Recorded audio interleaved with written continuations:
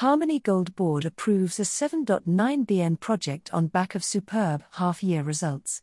This audio is brought to you by Wearcheck, your condition monitoring specialist. The board of mining company Harmony Gold has approved the commencement of a R7.9bn life of mine extension project at the rich Mponeng gold mine in the West Wits region of South Africa's Gauteng province.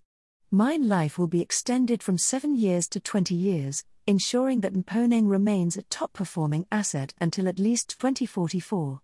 Mponeng is an incredible mine with an existing world-class infrastructure, Harmony CEO Peter Steenkamp enthused during Wednesday's presentation of superb half-year financial results accompanied by the declaration of a record interim dividend underpinned by 226% higher headline earnings.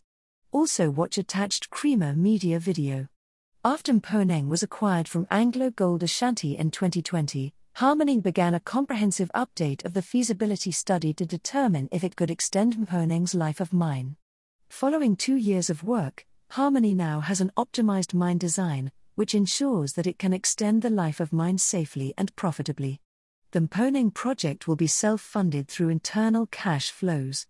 How this will be done was outlined to Mining Weekly by Harmony FD Boipelo Lekubo. We estimate that around a 7.9 billion in project capital will be required over the life of the project. In this half-year reporting period alone, Mponeng generated a 1.9 billion rand in operating free cash flow, and we estimate that Mponeng will be able to fund the extension out of operating cash flow. That will be done at an estimated rate of R1 billion worth of capital, or call it $50 million, a year, which makes this project affordable, Lekubo added. The Mponeng project meets all investment criteria of the Johannesburg and New York-listed company is also making progress with the execution of the Moab Khotsong gold mine extension, the Mine Waste Solutions tailings extension, and the Hidden Valley extension in Papua New Guinea. Mponeng accesses 2 excellent orebodies, namely the Carbon Leader and the Ventersdorp Contact Reef, which both have exceptional grades of more than 9 grams/T. The project will convert more than 3 million ounces of gold onto mineral reserves, delivering at an average steady-state production of 260 plus 000 ounce or 8T of gold a year. Once the project is complete, Harmony is forecasting a cash contribution of about a 2.5 billion a year at a real gold price of R1.1 million per kilogram. Because of the high grade, the project will have an attractive real all-in sustaining cost of a 768,000/kg or $1,290/oz, based on current assumptions and estimations. With a substantial mineral resource of 24 million ounces, this is another example of how Harmony continues to extend its production profile by converting mineral resources to mineral reserves. We're proud that, in our hands, Mponeng will reach its true potential and deliver a significant positive social impact. This embodies how Harmony creates long-term value for its shareholders and stakeholders, added Steenkamp. Harmony, which now has a copper footprint and uranium and silver byproducts, has built a foundation that will facilitate an ongoing upward trajectory.